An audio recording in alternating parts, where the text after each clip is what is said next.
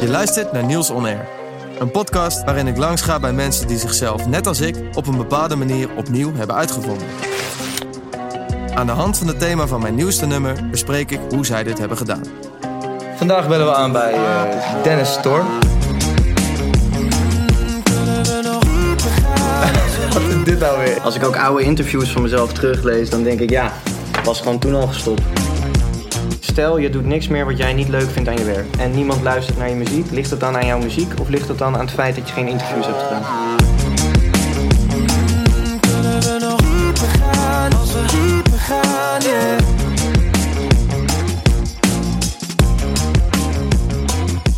Dennis, bedankt voor je tijd. Graag gedaan. Fijn dat we hier mogen zijn.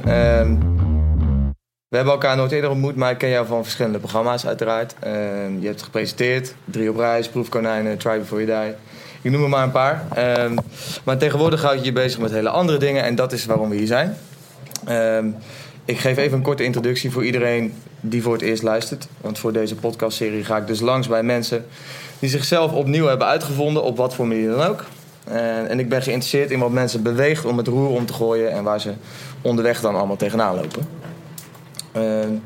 Per aflevering gebruik ik een liedje van mijn nieuwe album Diamant als leidraad voor het gesprek. Heb jij dat liedje ontvangen eigenlijk? Ik heb het ontvangen en geluisterd. En geluisterd ook. Oké, dat is fijn. Voor dit gesprek heb ik het liedje Plan B gekozen. Omdat ik het een toepasselijk liedje vond voor ons gesprek. Het liedje gaat over in het diepe springen en kiezen voor het onbekende. Ja? Jij was in mijn ogen een van de meest getalenteerde presentatoren op Nou ja zeg. de Nederlandse televisie. Ja, dat meen ik.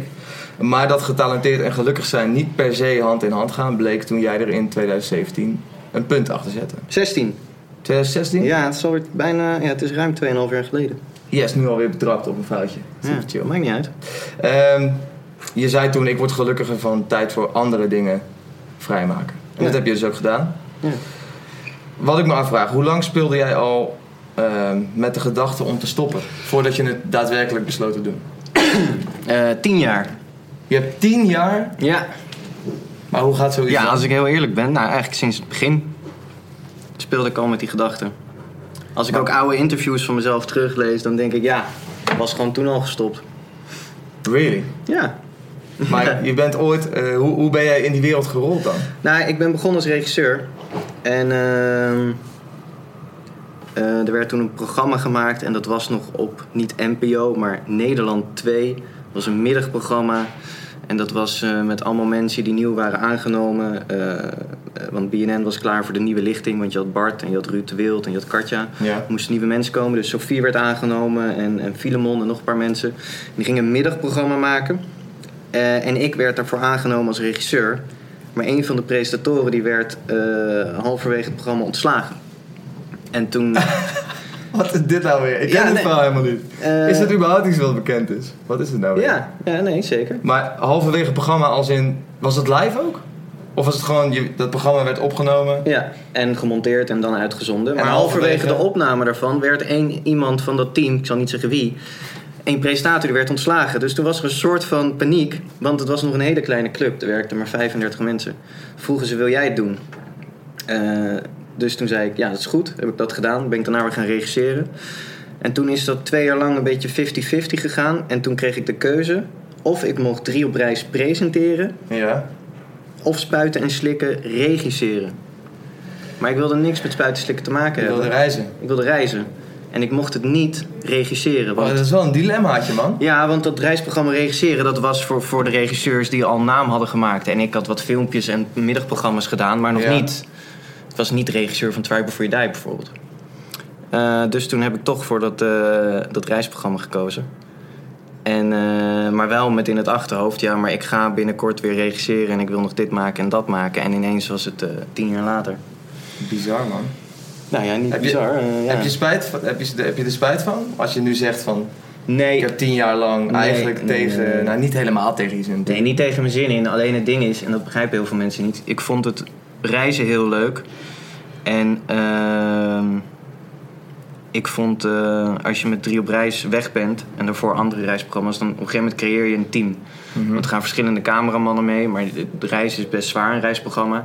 Dus de een die valt af en de ander die ligt niet lekker in de groep. Dus je houdt op een gegeven moment een kern over van 8, 9 man en daarvan gaan er steeds 3 of 4 op pad. Dus op een gegeven moment wordt het allemaal steeds makkelijker. Ben je eigenlijk met vrienden op reis en je moet wel werken, maar je gaat 's avonds uit eten en het is allemaal hartstikke leuk.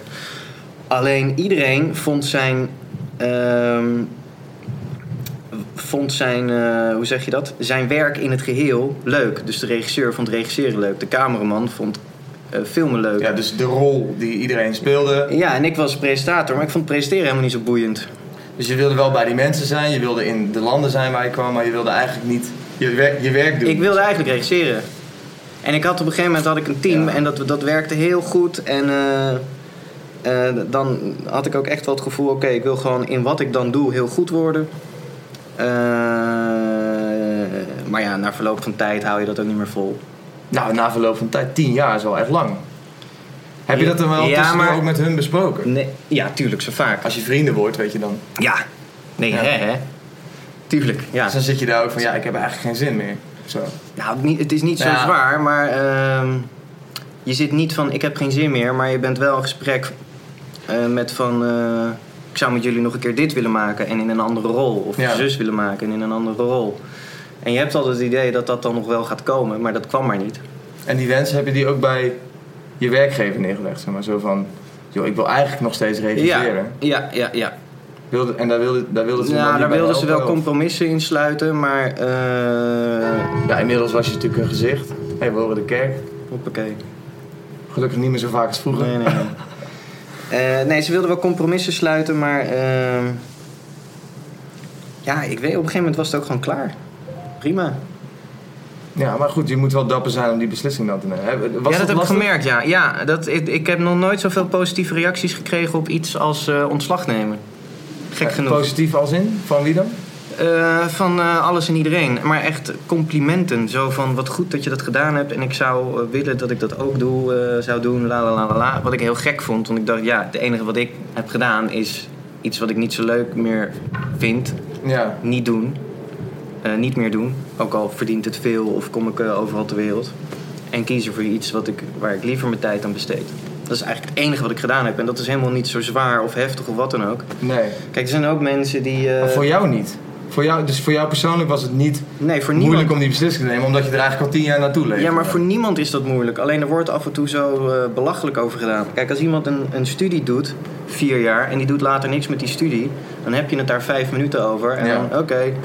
Ja, precies. Maar goed, omdat je dan... En dit was een beetje mijn... ik begon op mijn 19e en het was gewoon een soort van mijn studententijd en nog een tikkie langer. En ik heb het onwijs leuk gehad. Ja. Alleen het was niet iets waarvan ik dacht, dit ga ik nog 20 jaar doen. Nee, precies. Dat is eigenlijk heel simpel. Tenminste, in mijn hoofd wel. Vul me vooral aan als ik iets vergeet. Mm-hmm. Maar inmiddels is presenteren helemaal vervangen. Door interieurdesign, fotografie en schrijven. Mm-hmm. Daarnaast ben je een toegewijde vader met een groen hart. En leef je naar het gedachtegoed van het minimalisme. Mm-hmm. Daar ga ik straks nog wat dieper op in. Wat ik me afvraag is, was een combinatie van jouw werk als presentator en deze passies ondenkbaar? Of heb je dat wel geprobeerd? Heb ik wel al die jaren geprobeerd, maar is ondenkbaar. Het is niet haalbaar? Nee. Want in principe, ik zit te denken, is dat dan vooral een tijdsprobleem? Want je zou kunnen schrijven naast presenteren, of is presenteren zo warrig en druk en... Nee, het probleem is dat ik het gewoon niet wil. Oké, duidelijk gewoon. Precies. Ik heb het wel vaak geprobeerd. Maar het werkt niet. En als je dan na gaat denken, waarom doe je dat presenteren? Nou, omdat je mag reizen en omdat het goed verdient. Maar daar hield het ook een beetje mee op. Ja, als dat je enige drijfveren zijn, dan wordt het wellicht een zware wedstrijd. Ja, dus dan kan ik wel van allerlei dingen ook daarnaast gaan doen. Mm-hmm. Maar dan ga ik op reis terwijl ik eigenlijk ergens anders wil zijn. En dat zou helemaal niet werken. Maar goed, is stoppen met presenteren, los van het feit dat je dat dus eigenlijk al die tijd niet leuk vond, ook een soort van gevolg van persoonlijke ontwikkeling? Want je moet toch... anders had je 10 jaar geleden wel gestopt. Ja. Dus je moet ergens in groeien of een beter idee krijgen van wat je wil. Ja. Nou, en je moet misschien ook wel gewoon ouder worden. Ja, en dat ik het niet leuk vond, dat is natuurlijk...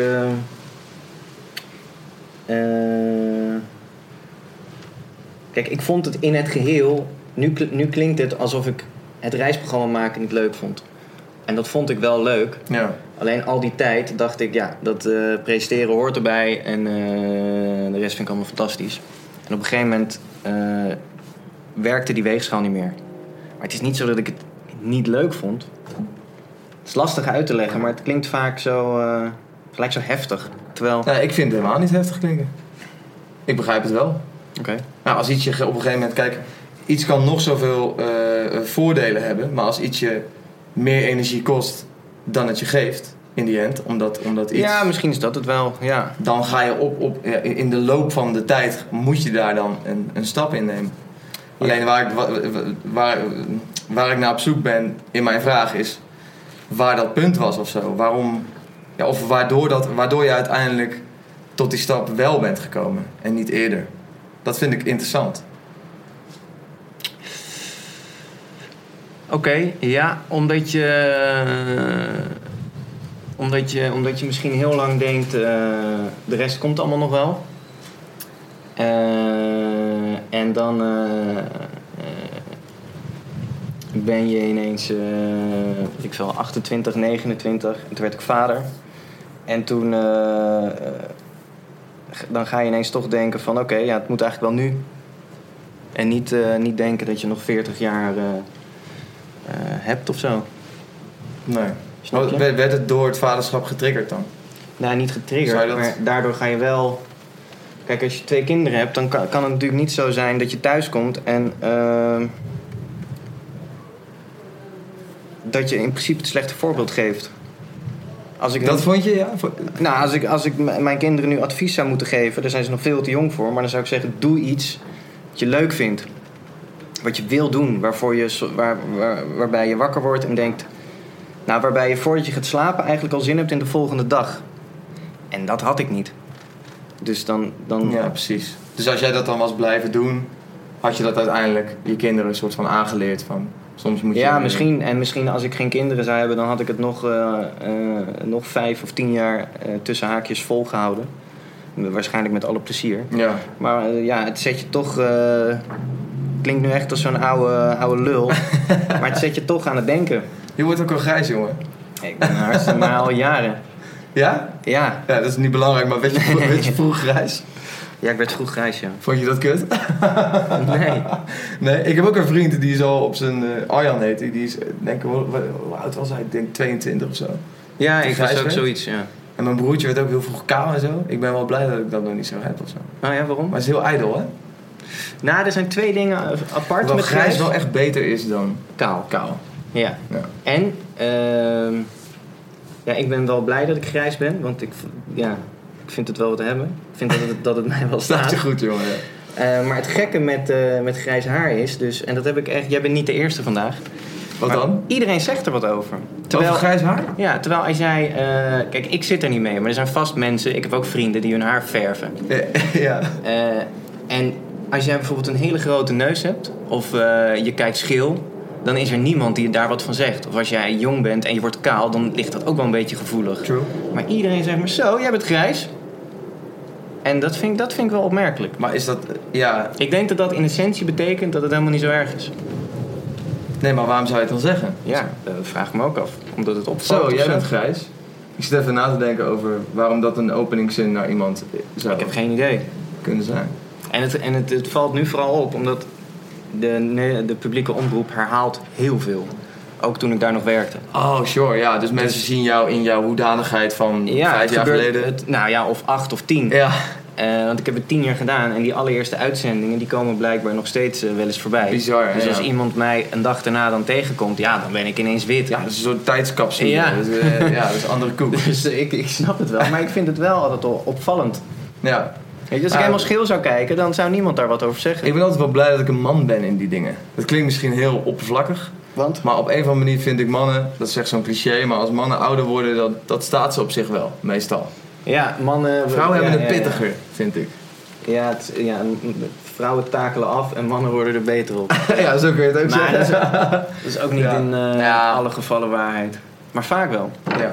Nou, het was een goede sidebroad, vond ik. We nemen deze podcast op in jouw huis. Ja. En dat vind ik heel tof. Dankjewel voor je gastvrijheid. Graag gedaan.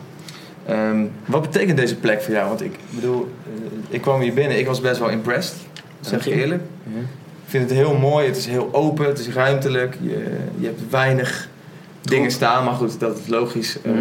Als je dat in verband trekt met het minimalisme natuurlijk. Maar wat betekent deze plek voor jou? Hoe is dit tot stand gekomen? Hoe lang woon je hier? Vertel eens wat over. Het is een oude garage. En huizen in Den Haag zijn heel duur. En een paar jaar terug, ik had een dubbel bovenhuis opgeknapt in Den Haag. Ik wilde op een gegeven moment een tuin. Nou, ook met kinderen natuurlijk. Alleen dat was niet te doen. Het is allemaal heel duur en ik wilde niet tot mijn nek in een hypotheek zitten. En toen kwam ik met de hond uitlaten, ik woonde nog geen kilometer verderop. Ik kwam steeds langs deze garagedeur en er stond te koop op. Maar er waren heel weinig foto's op Funda. Er was maar 1 foto en die was echt, dat zag er niet uit. Nee. Maar ik raakte toch nieuwsgierig, dus ik had een afspraak gemaakt. En toen kwam ik binnen en toen zag ik die enorme ruimte. En toen dacht ik, dit wil ik wel. Had je dat gelijk toen je binnenkwam? Ja. Dat je al ziet wat je ervan kan maken? Of zo? Ja, direct. Daar ben ik dus jaloers op, jongen, echt. Ja, maar dat heeft... Dat is een soort inzicht of zo. Nee, ja, maar dat heeft iedereen. Daar had ik het laatst met mijn vriendinnen over. En daarom heb ik ook uiteindelijk de afgelopen 2 jaar kwam ik erachter dat dit mijn werk is. Kijk, stel jij zit ik neem aan dat het zo gaat. Jij zit in de auto of jij bent ergens en je hoort een geluidje of je zit in de studio. Dan componeert zich, denk ik, muziek in je hoofd voordat het op band staat. Klopt. Nou, bij mij, iedereen heeft dat ergens in. En als ik in een ruimte sta, dan zie ik in mijn hoofd al die architectonische lijnen al lopen. En ik zie muurtjes geplaatst worden en lampen en weet ik veel wat. Dus dit is muziek maken voor jou dan? Ja. Maar dat is wel, dat vind ik wel vet. Dat is een mooie vergelijking. Ja. Alleen... Nee, maar omdat jij zegt, ik ben er jaloers op. Nou, jaloers op dat je dat ook zelf kan doen. Ja, maar ik kan geen muziek maken. Dat kan jij weer. Nee, I know. Maar dat is toch mooi? Het is geen vervelende jaloersheid. Nee. Het is meer bewondering. Okay. Voor wat jij kan. Ik vind het echt fantastisch als je dit met je eigen handen... Je maakt eigenlijk iets heel praktisch met je eigen handen. En dan wordt het mooi. Ja. Dat is super cool. Ja. Dat is gewoon een heel mooi gegeven dat je dat kan doen. Ja. Dus dat bedoel ik daarmee. Ambacht is de toekomst. Wat is eigenlijk het grootste verschil met je vorige huis? Want je zei dat je, een 2 verdieping tellende woning hier in de buurt. Ja. Wat is het grootste verschil? Als je nu vergelijkt, los van de tuin. Het is hartstikke goedkoop. We hebben een tuin, we hebben veel ruimte. Maar qua inrichting? Is er veel veranderd? Nee, dat andere heb ik dat andere was jaren 20, jaren 30. Mm-hmm. En dat heb ik in originele staat hersteld. Dus dan heb je het over ornamenten, ensuite deuren, la. En dit vroeg om iets heel anders, want dit is een industrieel pand. Dus dit is weer net anders in. Ja, maar goed, dat heb je dus ook allemaal zelf gedaan in je vorige huis. Ja. Dus dan ja, zal lachen. En daarvoor in Amsterdam, maar dat was natuurlijk een soort konijnenhok. En nee, dat was de eerste. Ja. Wel vet hoor. Sinds wanneer... wat was het eerste moment dat jij zelf dingen ging maken? Was jij in je kindertijd al heel handig? Ja. Ja. Altijd getimmerd en dingen gebouwd. En dat heb ik ook tijdens het reisprogramma altijd een werkplaats erbij gehad. Voor de vrije dagen, vrije uren, altijd gebouwd. En steeds groter. Super cool, man. Want ik heb hier echt het gevoel dat... We zitten nu in jouw tuin in het zonnetje. Wat trouwens, dat zei ik net al, de chillste podcast aflevering ooit is om op te nemen. Maar als ik jou nu zo langzaam een beetje leer kennen in dit ding is... Dan ben ik alcoholist. Ja, alcoholist. Ja, ik zie veel flessen staan. Over elk dingetje is nagedacht. Denk ik, bij jou. Of niet? Weet ik niet. Ja, waarschijnlijk wel. Ja. Nou, wat ik met deze tuin heb geprobeerd... de binnenkant is heel... Er zijn 2 plekken in huis waar het wat drukker is. Mm-hmm. Dat is de tuin en het separate toilet. Daar is het wat drukker. Voor de rest alles rustig. En in die tuin wilde ik een soort, mediterraans vakantie. Ja. Ja, en Maar waarom is het specifiek? Zit er dus dat vind ik dus interessant. Zit er een gedachte achter waarom de wc en de tuin drukker zijn dan de rest? Is dat ook een soort yin-yang-achtig ding? Zo van... Ja, nou ja, als je naar de kunst van inrichten gaat, Feng Shui, het enige wat er mist is water. Wil je dat nog ergens kwijt? Ja, ik zei, het element water is wel wat wij missen. Maar ja, dan kom je al snel uit op een aquarium. Ja. En als je een beetje een goeie wil hebben, dat is gewoon heel veel werk. Ja. Dus, zou je dan een aquarium kopen of zelf maken? Ik heb er wel eens zelf gemaakt. Je hebt al een keer een aquarium gemaakt? Ja, ik heb een keer een... en dat was in een huurhuis. Gelijk een glimlach op je gezicht. Ja, ik vond dat echt vet. Heb ik in de woonkamer langs 2 muren een kooikarper riviertje gemaakt. Dus dat binnen? Dus dat was een soort ophoging en die liep langs 1 muur en dan ging die het hoekje om langs de andere muur. Wat grappig. En daar lag glas op, dus daar kon ook een televisie op en weet ik veel wat allemaal. En daar, dat was een soort kooikarper vijver. Top, goed project. Ja. Je hebt een boek geschreven. Het heet Weg ermee en het gaat over de schoonheid van het minimalisme. Ja. Ik heb het boek dus gelezen en ik vond de insteek vooral heel, heel sterk. Het is eigenlijk, om het samen te vatten, een minimalistisch boek over het minimalisme. Ja. En daardoor heel toegankelijk en laagdrempelig, vond ik. Dat is wel de bedoeling. Ja, maar dat is goed gelukt. En ik heb het met veel interesse en plezier gelezen. Maar het riep ook wel een aantal vragen bij me op. Zoals? Nou, daar komt-ie. Ik ben geïnteresseerd in hoe jij je agenda bijvoorbeeld invult. Oh ja. Want in het boek vertel je over dat jij eerst je vrije tijd indeelt. Ja. En dan kijkt hoeveel uren er over zijn voor je werk. Eventjes kort door de bocht wellicht, maar ja. Dat staat in het boek. En ergens anders in het boek vertel je over wat je heel belangrijk vindt. En een van de dingen die er heel erg bovenuit steekt is quality time. Met de mensen van wie je houdt, vrienden, je gezin. Ja. En ik weet het natuurlijk niet zeker en correct me if I'm wrong, maar het lijkt me dat niet iedereen in jouw omgeving ook per se dezelfde levensstijl hanteert als jij. Nee. Dus wat ik me afvraag is, hoe plan je die quality time waar jij zo behoefte aan hebt? Weet je, want je bent dus een sociaal dier, je wil met je mensen zijn. Ja. Hoe plan je dat in met mensen die bijvoorbeeld wel werk op één hebben staan? Omdat ze functioneren zoals de maatschappij van ze vraagt. Ja. Dat vind ik, daar moet een soort wrijving zitten. Of zo. Soms, bij sommige mensen wel, maar bij anderen niet. Wat heel goed werkt is, kijk, psychologisch zit het zo. Als jij in die molen van werk zit, dan gaat het als volgt. Er wordt bijvoorbeeld op je werk of weet ik veel wat, je bent freelancer, op je werk of als freelancer komt er werk binnen. Ja. En dan ben je snel geneigd om te zeggen, ja, kom maar op. Want er is nog tijd over en ik kan het daarin passen. Dus moet je ervoor zorgen dat op sommige momenten je geen werk in kan passen. En dat doe je heel simpel door eerst je agenda in te vullen met dingen die je belangrijk vindt. En dan gaat het in het vervolg. Als jij had gezegd, ik wil dit op even kijken, vrijdagmiddag doen of donderdagavond, dan had ik al nee gezegd. Want dat zijn voor mij, in mijn agenda weet ik, dat is iedere week. Donderdagavond ga ik eten met een van mijn beste vrienden.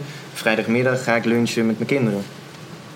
Dat staat vast. En dat zit gewoon in mijn hoofd. Daar heb ik helemaal geen agenda meer voor nodig. Nee. Dus jij moet wel met een verdomd goed aanbod komen. Wil ik dat gaan verzetten? En vaak is het andersom. Vaak hebben vrienden... Kijk, het is heel oudbollig dat ik met een van mijn beste vrienden een vaste date heb iedere week. Maar dat zorgt er dus voor dat we nooit meer gezeik hebben. Het is nooit meer, kan jij vanavond? Nee, ik kan dinsdag. Oh, ik kan toch niet? Ja. Het is gewoon iedere donderdag is het... 8 van de 10 keer gaat het gewoon door. Ja. En als het niet doorgaat? Ja, dan heeft één van ons een hele goede reden. Ja, precies. Maar ja, goed. Ligt het dan vaker aan hen of aan jou?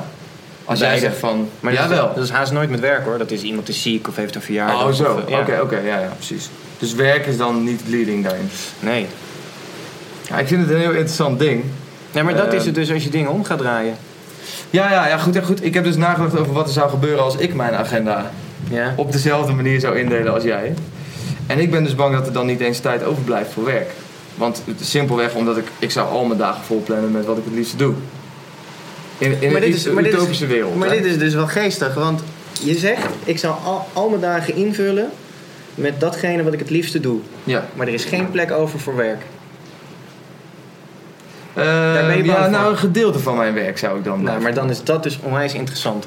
Want Ja. ik heb wel namelijk gewoon... Ik werk 5 dagen in de week, maar 6 uur. Maar ik moet dat wel doen, want ik vind mijn werk fantastisch. Dus Ja. wat is het dan dat jij bang bent dat je werk niet meer kwijt kan? Wat vind jij niet leuk? Nou, er is...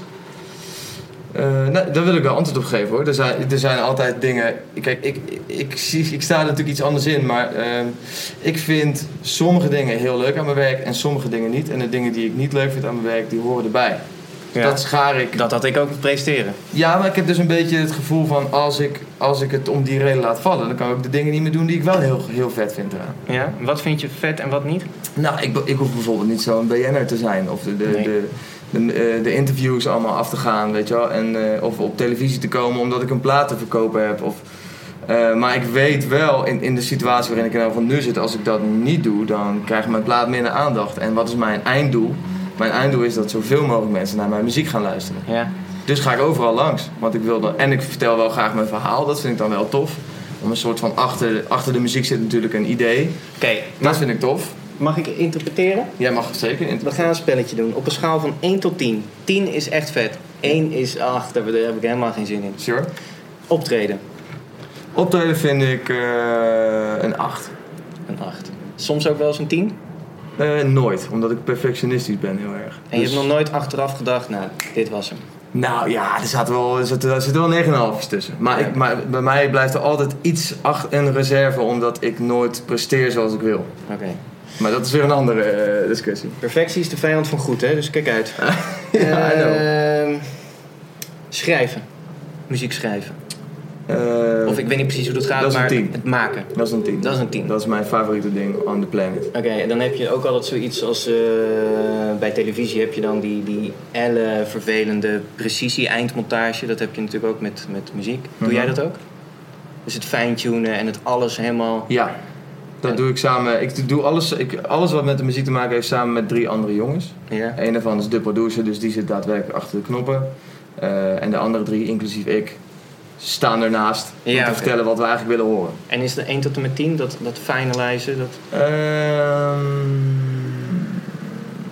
Ja, dit vind ik een moeilijke vraag. Aan de ene, het is, of ik het heel leuk vind, als ik heel eerlijk ben, 6 of een 7.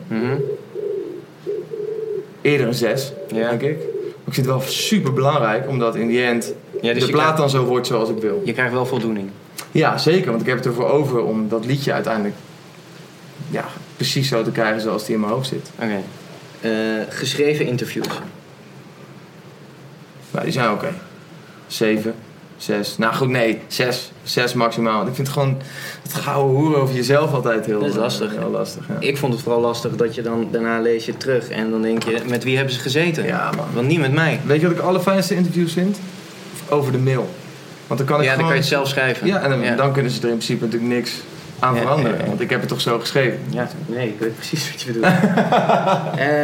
Fotoshoots. Ja, nee, dat vind ik helemaal niet zo tof om te doen. Dat is een 5, max. Ik vond het een 1. Heel ongemakkelijk. Ja, onwijs. Radio-interviews. Ja, dat verschilt eigenlijk per keer.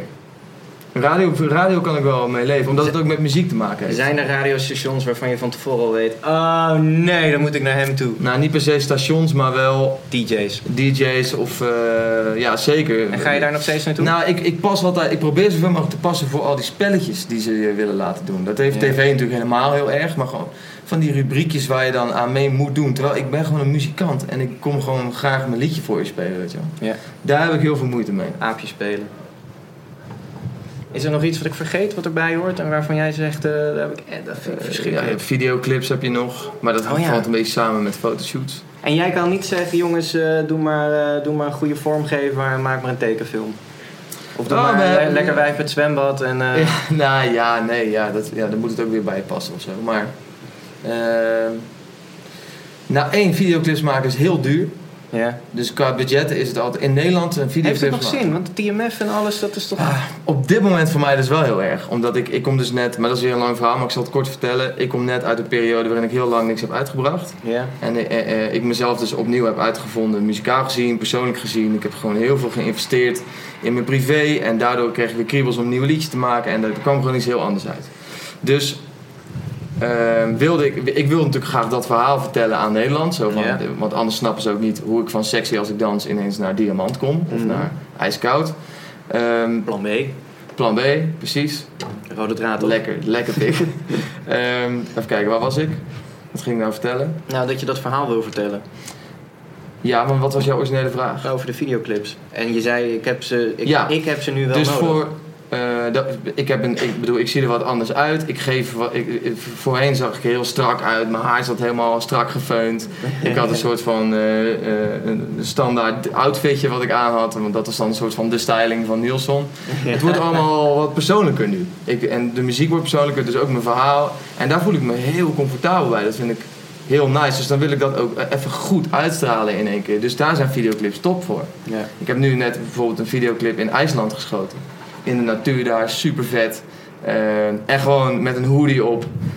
Ik voelde me vrij, man. Die shit dit is classic. Waarom heb ik dat nooit eerder gedaan, weet je wel? Ik heb mijn haar gewoon in die krul zitten. Het is gewoon wat het is, weet je wel. En dus in die zin, voor de lancering van een nieuwe sound en een nieuw verhaal, is een videoclip heel handig. Ja. Dan zien mensen, oké, dus er is hier wat veranderd, zeg maar. Weet je wel.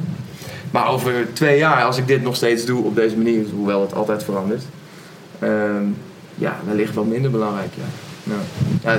Voor mensen als Ronnie Flex is het een tool om heel veel geld te verdienen, want die halen, weet ik veel hoeveel miljoenen streams. Views, ja. Streams, lekker woord.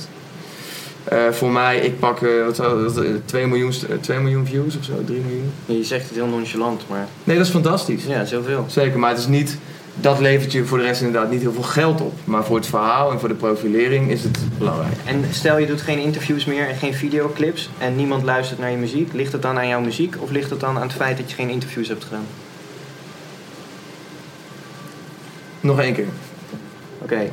Stel je doet niks meer wat jij niet leuk vindt aan je werk. Geen videoclips, geen geouwe hoer met weet ik veel, shownieuws en de Linda en noem maar allemaal maar op. Je gaat niet meer naar die vervelende radio-dj. En puntje bepaalt je over een half jaar, zegt je manager of wie dan ook, joh luister, het gaat niet zo goed, we stoppen ermee. Komt het dan omdat je al die dingetjes on the side niet hebt gedaan? Of komt dat omdat je muziek niet goed genoeg was? Met andere woorden, geloof je erin dat je muziek goed genoeg is? Ik geloof heel erg dat mijn muziek goed genoeg is. Ja. Althans voor mij, weet je wel. Het is iets persoonlijks. Dus het komt uit mij en dan maakt het eigenlijk niet uit of het goed genoeg is. Dat is eigenlijk al niet eens een belangrijk ding. Het is fantastisch als mensen het mooi vinden, maar ik maak het in de eerste instantie voor mezelf. Ja. Maar ja, ik zit even te denken over je vraag, weet je. Ik wil dat zoveel mogelijk mensen dat liedje horen. Daar blijf ik op terugkomen. Ja. Dus doe ik dingen dus probeer ik meer een modus te vinden in mezelf zijn en wat onverschilliger zijn de dingen die ik niet zo tof vind om te doen. Om ze dan toch te kunnen doen, zodat in ieder geval mensen dan die op dat moment luisteren of kijken dat liedje horen. Ja. Zodat ik ze daarmee wel kan bereiken. Dus je hebt het ervoor over? Nog wel, ja. Nog wel. Maar dat zou kunnen veranderen. Ik snap waar je naartoe ik wil helemaal nergens naartoe navigeren. Maar ik vind het wel opvallend als jij zegt, als ik mijn agenda invul met allemaal dingen die ik leuk vind, dan werk ik niet meer. In een utopische wereld zou ik alleen liedjes schrijven. Dat is mijn antwoord daar. Oké. Dus dan zou ik denk ik gewoon elke dag lekker in mijn studiootje zitten. Gitaartje wel, gitaartje niet, beats maken. Ja, dat zou fantastisch zijn. Ja, is dat en af en toe ooit een toekomstbeeld, toch? Ja. Leuk. Maar ik vind dat om daar te komen,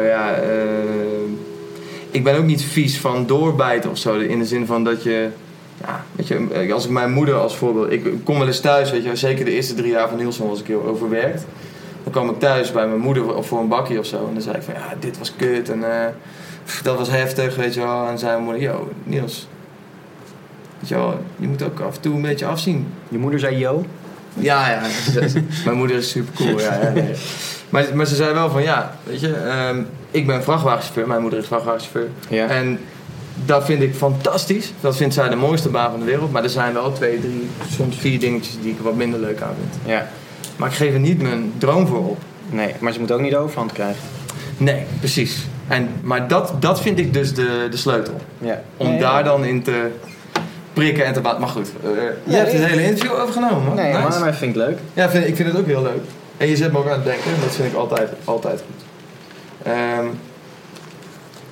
Maar als we het dan toch over die utopische wereld hebben. Zelfs als je kleiner gaat wonen. Zoals jij bijvoorbeeld hebt. Of kleiner. Ik weet niet of het per se kleiner is. Nee, ik ben nu ik woon nu groter. Maar groter Anders dan ik gaat zou willen. Ja, anders. Zelfs als je anders gaat wonen. Goedkoper. Dat vooral, ja. Je boodschappen op de markt gaat halen. Abonnementen opzegt. En allerlei andere maatregelen neemt om het leven goedkoper te maken. Ja. Blijft het alsnog geld kosten. Ja. En je zal in principe, hoe goedkoop je alles ook maakt, je zou altijd een soort x-bedrag per maand moeten hebben om je vaste lasten te kunnen betalen. En dan heb ik het nog niet eens over op vakantie gaan bijvoorbeeld of zo. En misschien zie ik dus bergen op de weg die er niet zijn.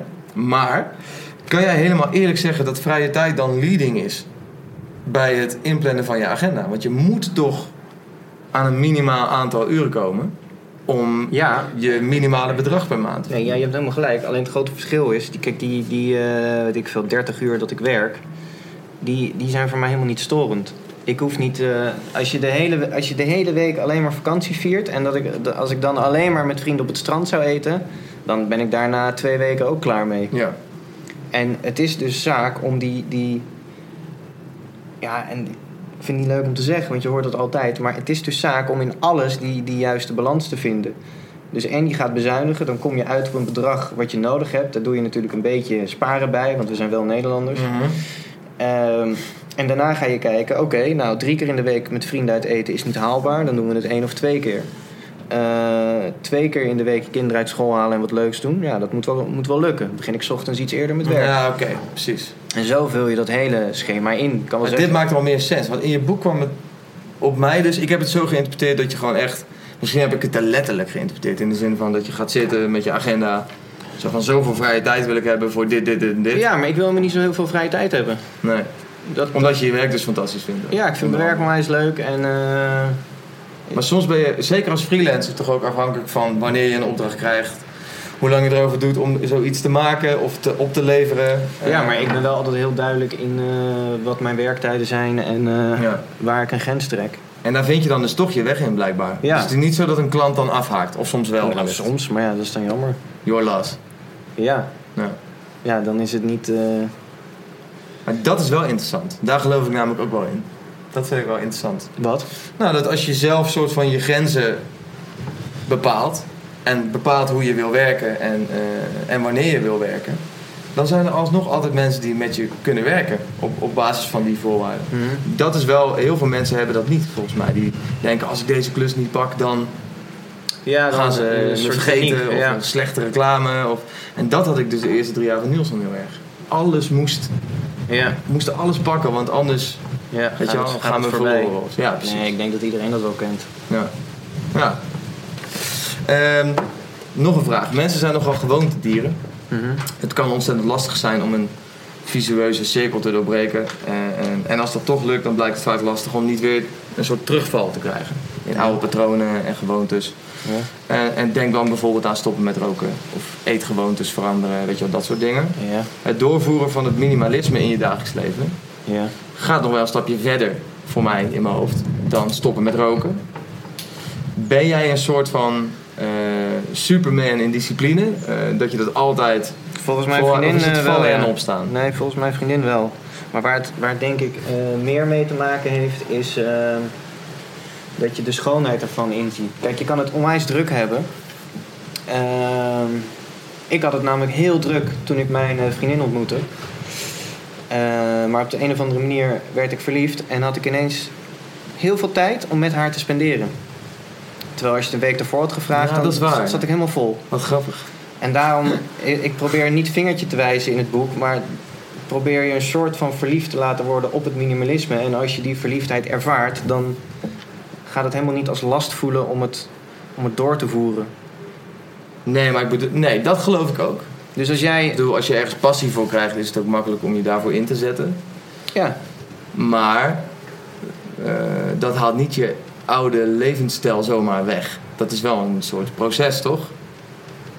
Ja, nee, zeker. Heb je nog verbetert het steeds. Heb je nog af en toe dat je jezelf betrapt op dingen die je vroeger deed, die dan nu botsen, bijvoorbeeld? Met de levensstijl die je wil hanteren? Even denken.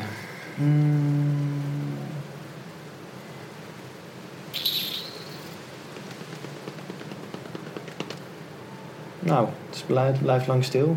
Ik kan even geen voorbeeld noemen. Maar... Nou, dan is de antwoord misschien gewoon nee. Nee, maar het is wel... ik vind het gewoon heel leuk en interessant. En dat geldt voor je vriendin dan hetzelfde? Dat is trouwens... Nee? Nee. Seriously? Nee. Dus zij... Nou, we hebben hier in huis allebei een kantoor. Je mag dadelijk gaan kijken. Ik denk dat je zo het verschil ziet van wie welk kantoor is. Nee, die is daar heel anders in. Maar dus dat is niet een minimalist per se dus? Nee. Wat interessant, man. Ze vindt het wel leuk en sommige dingen heeft ze ook overgenomen. Maar zij is niet zo... Is dat niet lastig dan? Verliefd daarop als Dan ik. loop je toch af en toe tegen dingen aan of zo? Of ben jij gewoon iemand die alles dan opruimt of zo? Of dat jij hier de hele dag rondloopt om het minimalistisch te houden? Ik zeg het even heel kort door de bocht, hè? Nou ja, en het antwoord op die vorige vraag ook. Ja, dat botst soms. Maar ja, het leven is niet perfect. Nee, precies.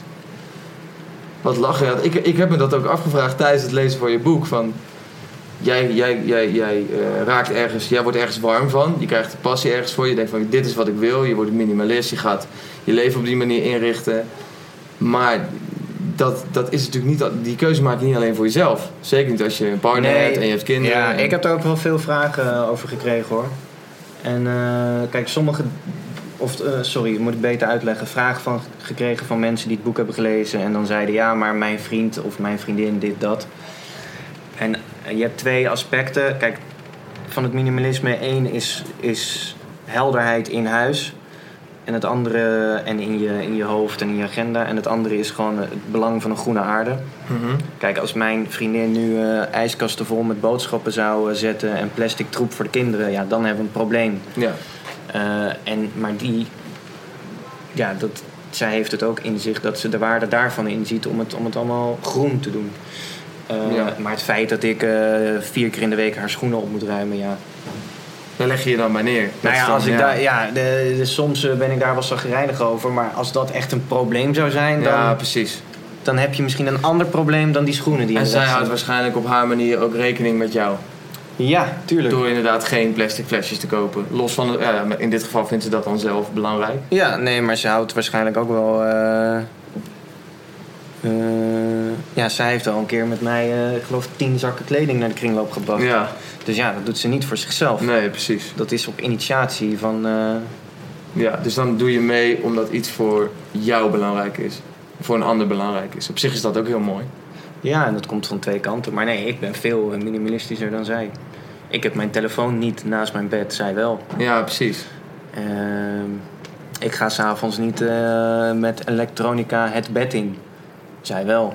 Maar is het niet lastig om daar dan... Je velt daar geen oordeel over? Dan. Nou, ik zeg tegen haar... Als je weet wat jij ervan vindt. Ja, maar ik kan hem niet afpakken en tegen de muur gooien. Nee, toch? precies. Ja. Dat kan wel. Kan wel trouwens. Kan wel, ja, maar ja. het wordt er niet gezelliger op. Nee. Nee, ja, tuurlijk is het niet 2 handen op 1 buik wat dat betreft. Nee. Is toch ook niet erg? Nee, helemaal niet. Nee, maar ik had het idee misschien van wel. Dat jullie daar samen in waren gedoken of zo. Maar ik weet niet waarom. Het is gewoon een invulling van mezelf. Nee, maar want voor mij is het ook al... ik ben er al 15 jaar mee bezig. En zij eigenlijk pas sinds ze mij kent. Dus... Ja, precies. Hoe lang ben je hier al mee bezig? Ja, al weet ik. Dus ook tijdens je werk als presentator al? Ja, daarvoor oké. al. Dus het is niet... Ja, tuurlijk, het is ook niet iets wat je... Het is een proces, dus je gaat ook niet van de een op de andere dag roepen dat je minimalist bent of zo. Zo werkt het waarschijnlijk niet. Nee, het schijnt ook dat ik een essentialist ben. Ah. Dat is weer een nieuwe... Het schijnt weer een nieuwe stroming te zijn. Dat was ik al voordat ik wist dat de minimalisten bestonden, denk ik. Ja, wat ik grappig vond in je boek... snijd je bijvoorbeeld ook heel even aan van die suikeroom. Nee, de tante is het volgens mij. Ja, cadeautante. De cadeautante, inderdaad. Ja. Dat vond ik ook een heel herkenbaar ding in de zin van... Ja, jij wordt ergens dus ongelukkig van, terwijl iemand anders juist van dat heel gelukkig wordt. Ja. Is dat niet een van de lastigste dingen? Maar ik win, punt. Ja. Dat staat ook in het boek. Kijk, het ding wat ik... Krijg je veel onbegrip dan? Ja. Van mensen om je heen? Ja, maar wat ik ook wel merk is, als je ook naar al die andere boeken over minimalisme kijkt, soms wordt het echt geschreven als een soort zelfhulpboek. Nou, wat mij betreft is minimalisme niet het antwoord ergens op. Heel vaak gaat het enkel om ontspullen. En dat als je een leeg huis hebt, dan heb je een helder hoofd. Nou, dat is allemaal waar, maar dat is ontspullen. Ja. En bij mij gaat minimalisme daarover dat we in een verschrikkelijke consumptiemaatschappij leven. En dat anders moet. En dat ook te maken heeft met al die cadeautantes en oma's en opa's en vaders en moeders die iedere dag bij de Intertoys plastic teringzooi kopen. Ja, wat je doet is eigenlijk een heel groot onderwerp naar het dagelijks leven trekken. Kijk, mijn kinderen worden daar niet blij van. Ik word daar niet blij van. We willen het niet hebben. Dus ja, dan is het jammer voor die cadeautante dat zij even met haar mond vol tanden staat als wij zeggen we willen het niet meer. Ja. Als je wat wil geven, doe dan iets wat... je zei geld geven aan een goed doel of zo? Ja, dat vraag ik altijd op mijn verjaardag. Ik vier het nooit, maar als mensen in mijn omgeving dan zeggen... ik wil je wel iets geven. Dan zeg ik, nou, word donateur van het WNF. Dan ben je voor de rest van je leven ben je met mijn verjaardag klaar. Ieder jaar 3,95. Dat vind ik leuk. Je maakt mij er blij mee. Ik hoef verder niks te hebben. Maar we hebben ook een tante die komt dan bijvoorbeeld met een zak grapefruits aan. Dat vind je wel nice. Dat vind ik een superleuk cadeau. Geen plastic zak mag ik kopen. Nee. In een papieren groenteboerzak. En dat kan met kinderen natuurlijk ook. Weet je, als je echt wat leuks met ze wil doen, neem ze mee naar het strand. Ja, nee, sure. En tuurlijk. Weet je, dan kan je wel een plastic spaceship gaan kopen, maar daar gaan ze 2 keer mee gooien en dan is het klaar. Ja. Dus als je echt wat leuks voor ze wil doen en je hebt zo'n grote mond van ja, maar ik ben die en die, dus ik moet mijn kinderen toch wel wat kunnen geven. Ga er wat leuks met ze doen. Ja, wat ook interessant is dat we laten kinderen zich niet meer vervelen, toch? Maar verveling is mega belangrijk. Super positief, ja. Nee, tuurlijk. Daar word je creatief van. Ik verveelde me vroeger stierlijk, heel vaak. Nee, ik denk niet dat het slecht is. Kinderen worden 24 uur per dag tegenwoordig vermaakt en dat is helemaal niet gezond. Nee. Want dadelijk zijn zij volwassen en dan komen ze tot besef dat je af en toe gewoon verveelt. Of dat het af en toe tegen zit. Ja. Of dat je een kutdag hebt of dat er iets ergs gebeurt in het leven. Zijn er eigenlijk mensen... dat bedenk ik nu ineens, die waar je vroeger heel close mee was, die hierdoor wat verder van je af zijn komen staan? Dat lijkt me namelijk best wel heftig. Nee, dat denk ik niet. Dus mensen in die end geven gewoon zoveel om je dat ze ook al zijn ze wellicht niet helemaal met jouw levensstijl eens of met je ideeën. Nou, als dat een reden zou zijn om afstand te nemen, dan geven ze niet genoeg om je. Nee, precies. Maar die mensen zijn er dus niet geweest. Over het algemeen is iedereen begripvol uiteindelijk geweest. Ja, maar ik vind ook dat tot op zekere hoogte mag iedereen doen of laten wat diegene wil, toch? Ja. Het ligt vaak meer aan de ander dan aan jezelf. Dus ik heb ook vrienden die nog steeds, als wij het eten zijn en ik bestel vegetarisch, dan krijg ik zo'n stomme opmerking, zo'n oud-Hollandse gelul. Maar ik zeg niet dat jij geen vlees moet eten. Het is gewoon mijn keuze. Laat me lekker met rust. Ja, precies. Duw het je niet door je strot. Maar ik vind, maar goed, waarom ik het vraag, is toch iets om dankbaar voor te zijn. Ook. Ik bedoel, ik had me best voor kunnen stellen dat als jij soort van ergens overtuigd van raakt en je gaat daarin door, weet je wel, dat mensen daar wellicht iets van vinden, zover dat het op een gegeven moment ook niet meer strookt. Het kan echt wel tussen jou en iemand in gaan staan. Nou, ik heb heel veel vrienden en familie waarvan ik denk, of mij misschien wel heel erg erger aan hoe zij met consumptie omgaan. Maar ja, als het een wereld vol gelijkgestemden was, dan dat werkt ook niet. Of dat werkt misschien wel, maar dat is niet realistisch. En je geeft er niet minder om. Tenminste, je geeft niet minder om die mensen omdat ze niet dezelfde ideeën hebben. En dat is best wel lastig. Nee, uiteindelijk niet. Nee, hè? En als je er merkt van dat je wel vanwege dat soort redenen die mensen niet meer wil zien, ja, dan waren ze blijkbaar niet dierbaar genoeg. Maar dat heb ik niet. Ik heb dat niet meegemaakt. Gelukkig. Dus. Ja. Maar ik vind het ook niet zo. Nee, misschien zit ik op een ding te hakken waar jij helemaal niet... Ik vind het allemaal niet zo... ik vind het heel logisch hoe ik met bepaalde dingen omga. Nou nee, kijk, wat ik bedoel is... Kijk, er zijn misschien... Waarom ik het vraag is... Er zijn misschien mensen die nu naar ons zitten te luisteren... Ja. Die op een soort kruispunt staan. Zo van, ik vind dus iets heel... ik geloof hier heel erg in of ik wil dit gaan doen. Ja. En dus heel erg bang zijn voor het oordeel van mensen om zich heen. Ja. Dus, en jij bent iemand... Ik heb bewondering voor dat je je hart hebt gevolgd. Je hebt stappen gemaakt, niet alleen in je carrière, maar ook in je persoonlijke leven. Omdat jij voelt dat je dat moest doen. Ondanks wat eventueel mensen daarvan vinden. Maar heel veel mensen hebben die zelfverzekerdheid niet, Dennis. Maar wat is ja, ik voel me helemaal niet zelfverzekerd. Maar wat is dan een voorbeeld waarvan jij zegt... Dat doe jij... Maar ik zou het begrijpen als een vriend of familielid daarom zou afhaken. Nou ja, dat kan een geloofsovertuiging, dat kan zelfs minimalisme zelf zijn. Ja, maar ik noem een voorbeeld van wat ik doe dat misschien zou ervoor zorgen dat iemand mij niet meer wil. Nee, maar het kan toch snel. Kijk, neem die tante. Ja. Het kan ook zijn dat ze op een gegeven moment zich heel erg gaat irriteren. Dat ze niks meer mag geven. Nou, daar begint het dan mee. Maar op een gegeven moment eet jij alleen maar vegetarisch. Ja. Ga je daar op bezoek om avond te eten. Moet ze daar rekening mee houden. Dennis die komt weer. Snap je? I don't know. Ik begrijp het helemaal. Maar alles wat jij zegt heeft met die tante te maken en niet met mij. Want ik vraag namelijk niemand om vegetarisch te koken. Ik vraag niemand om iets te doen wat buiten mij en mijn gezin staat. Dus... Als ik tegen iemand zeg, ik wil niet meer dat je plastic troep voor mijn kinderen koopt, dan heb ik daar het recht toe. Ja. En als iemand daar wat van vindt en daar wakker van ligt of het idee heeft dat ze voor mij vegetarisch moet koken, ja, dat is niet waar. Maar dit is wat ik bedoel met zelfverzekerdheid. Ja, ik denk dat je... Ja, maar dat is dan misschien een... Dat is krachtig. Ik vind het goed, hè? Kijk, het zit namelijk zo. Stel, ik ga bij die tante eten en die heeft scheid en die maakt voor het hele gezin gehaktballen. Nou, dan eet ik geen gehaktbal. Klaar. Maar dan ga je wel aan tafel zitten. Ja, en dan eet ik aardappelen met boontjes. Ja. Helemaal prima. Ja. Maar als diegene gaat denken van... Oh jezus, ik kan geen gehaktballen maken, want dan breekt de hel op. Dat verzin je allemaal zelf. Ja, precies. Dat ligt niet bij mij. Nee. Oké, maar die misverstanden kunnen wel ontstaan. Dus daar was ik benieuwd naar. Die kunnen wel ontstaan, maar ik heb het idee dat voor mij is het nooit... Ik zal nooit een vingertje wijzen of iets tegen iemand zeggen als het buiten mijn gezin is. Nee, precies. Oké. Leven als minimalist draagt een zekere vorm van tevredenheid in zich. En dat vind ik een heel mooi gegeven. Er wordt tegenwoordig namelijk bijna van je verwacht dat je zo'n bucketlist hebt. Waarvan alles op staat. En als je eigenlijk tevreden bent, dan is dat een soort van saai ding. Dat ervaar ik bijvoorbeeld vaak in interviews. Ja. Dat ze vragen, en waar droom je allemaal nog over? En wat moet je allemaal nog bereiken? En mijn eerste antwoord is dan altijd, nou, eigenlijk zijn mijn dromen al overtroffen. Dus ik heb eigenlijk al, waar ik vroeger als kleinkind van droomde, dat heb ik al bereikt. Ja. Ik droom in principe alleen maar ik droom nog wel over dingen. Ik ben ambitieus. Maar omdat ik die luxe heb, omdat ik daarover kan dromen en omdat ik het mooi vind om me ergens in te ontwikkelen.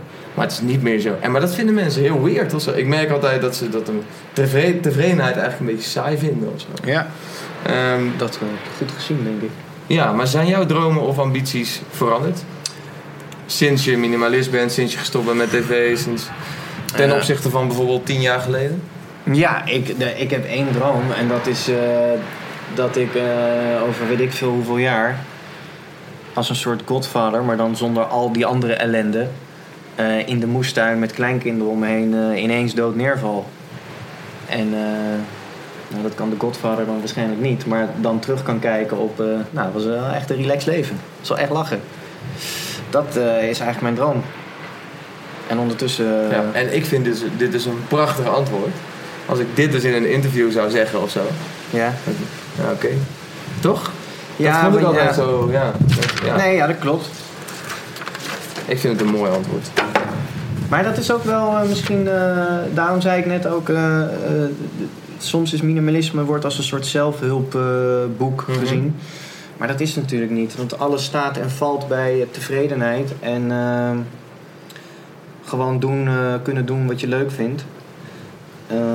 Wel enigszins vooruitgang in het leven... Maar vooral beseffen dat het niet altijd leuk is. Nee. En nu is er een soort van generatie die heel erg het idee heeft van... alles moet 24 uur per dag fantastisch zijn. En morgen moet het nog fantastischer zijn. Ja. Je moet jezelf elke dag overtreffen en wat je doet moet elke dag... Dus het is alleen maar narcisme en selfies van de beste lichamen en... Morgen heb ik... vandaag heb ik dat gerealiseerd, maar morgen ga ik er nog een stapje overheen. Sky is the limit, dat soort bullshit allemaal. Ja, en dat is niet waar. Nee. Ik ben het ermee eens. Dus dat is wel... Daarin zijn we gelijk gestemd. Fijn. Lekker, hè? Nee. Ik proef wel in dit hele verhaal... We gaan zo afronden, maar ik proef zo... de entertainmentwereld trekt jou niet echt meer, hè? Ik denk niet dat we op dat gebied nog iets van jou... nooit getrokken ook. Nee. Dus wellicht voor een camera zien we je nooit meer. Denk ik. Nou, zeg nooit, zeg ik altijd, want je weet het maar nooit. Maar achter een camera wellicht? Ja, ik werk soms nog als heel soms regie en af en toe format development. Dus dat vond ik vroeger ook altijd wel echt het allerleukste. Dus dat is hetzelfde wat jij zegt met muziek maken. Dat is het programma bedenken, het schrijven. Ja, en dus dat doe ik soms nog. Maar of ik ooit nog ga presenteren, ik schat die kans niet zo groot in. En een boek schrijven? Zou er nog... Vind je dat iets wat je zou willen doorzetten? Want je hebt nu 1 boek... Ja, je hebt 1 boek geschreven, toch? 2, maar die andere is echt 6 jaar geleden of zo. Waar gaat die over? Achievers. Dat was bij mijn vorige uitgever en dat was... we waren met een collectief jonge schrijvers. En dat was echt een hele leuke club. James Worthy, Arie Boomsma, Arjen Lubach, Henk van Straten, Omar Dagmani. Nou, nog een heel zootje. En wij zaten bij uitgeverij... De meeste zaten bij uitgeverij Lebowski. Mm-hmm. En dat begon met iedere maand, geloof ik, in Hotel V... moesten we voordragen en was er ook muziek. En het was een soort borrel. Ja. Het werd steeds groter. En uiteindelijk stonden we een paar jaar... deden we ook festivals. Stonden we Wat met z'n allen op Lowlands en weet ik veel wat. En toen zei ik van ja, het is allemaal leuk en aardig. Iedereen is aan het schrijven. Maar we zijn vooral aan het optreden en soort feestjes aan het doen. Ja. Laten we een boek maken. En toen hebben we een roman geschreven. En dat was dan mijn idee en ik was de hoofdschrijver. Met alleen maar korte verhalen. Zodat mensen die denken dat ze niet van lezen houden... al die schrijvers kunnen ontmoeten en korte verhalen kunnen lezen. En misschien denken zo, maar die Arjen Lubach, dat vond ik echt leuk. Ik ga nu zijn boek lezen. Oh ja. Dus dat was het eerste.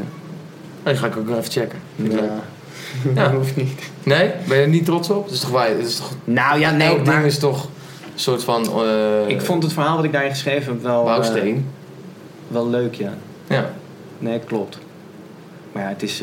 Maar in de toekomst? Het is mijn initiatief, maar ik denk dat 20% van mij is wat erin staat. Het zijn ook al die anderen. Sure, oké. Ja, maar dan nog? Dan nog ga je Kan gewoon. toch leuk zijn, ja. En dat is ook wel... dat vind ik ook altijd wel opvallend. Kijk, ik heb 10 jaar lang heb ik dat presenteren gedaan. Maar ik heb ook geschreven en foto's gemaakt. En ik ben altijd met die architectuur bezig geweest. Ja. Dus, Het is alleen nu je hoofdding. Ja, dat is het. Wat altijd mijn hoofdding was, is weg. Waardoor voor al die andere dingen veel meer tijd is. En waardoor ik achter ben gekomen om je vraag te beantwoorden. Dat ik geen broodschrijver wil zijn. Nee. Daar zit je altijd binnen. En ik zou op dit moment ook helemaal niet weten. Ik hoorde, de uitgever wilde een deel 2 van Weg ermee. Maar ik zou niet weten waar ik erin moet zitten. Voor mij is alles Nee, al dat gezegd. zou ook het idee van je eerste deel ondermijnen. Van een minimalistisch boek over minimalisme. Ja, wellicht. Dus ik sluit Ja. niet uit dat ik ooit nog iets schrijf. Maar ik wil niet broodschrijver worden. Met fotografie had ik hetzelfde. Dat heb ik heel even in de praktijk geprobeerd. En toen kreeg ik wel opdrachten. Maar stond ik uiteindelijk artiesten te fotograferen waar ik nog nooit van gehoord had. Ja, precies. Of fotoshoots te doen. Dus dan raak je ook toch al gauw kwijt waarom je het bent gaan doen eigenlijk. Ja, dus ik dacht dat hou ik ook gewoon als hobby. Het enige wat me bleef raken, ook als werk, was wat ik nu doe. Dus dat was... Maar good for you, man. Dank Je moet trots zijn. Ja. Ik ben ook trots. Te gek dat het is gelukt. Dat Ja, je is gewoon hartstikke elke leuk. dag kan doen wat je fijn vindt om te doen. Dat je geld mee kan verdienen. Ja, en soms ook weken niet, hè. Ik bedoel... Tuurlijk, maar that's Ja. life, weet je wel. Ik stond een paar weken terug, stond ik ook gewoon... want als ik niet werk heb wat ik wil doen, dan hou ik het bij kleine klussen. Dus een paar weken terug stond ik nog gevels te verven. Ja, precies. Ook heerlijk. Klusje voor 2 weken en daarna weet je dat je er vanaf bent. Je neemt je werk niet mee naar huis, je krijgt betaald, het geld is weer binnen en je staat lekker in het zonnetje. Ja, dat is ook fijn. Je bent een mooi gast, man. Dankjewel. Nou, dank je. Ja. Thanks voor de gastvrijheid nogmaals. En, Dank voor de uitnodiging. Ja, nee, graag. En ik hoop je nog een keer tegen te komen ergens. Het zou mooi zijn. Ja. En alle luisteraars trouwens die hebben geluisterd. Dankjewel. Dankjewel. Kunnen we nog dieper gaan, als we dieper gaan, yeah.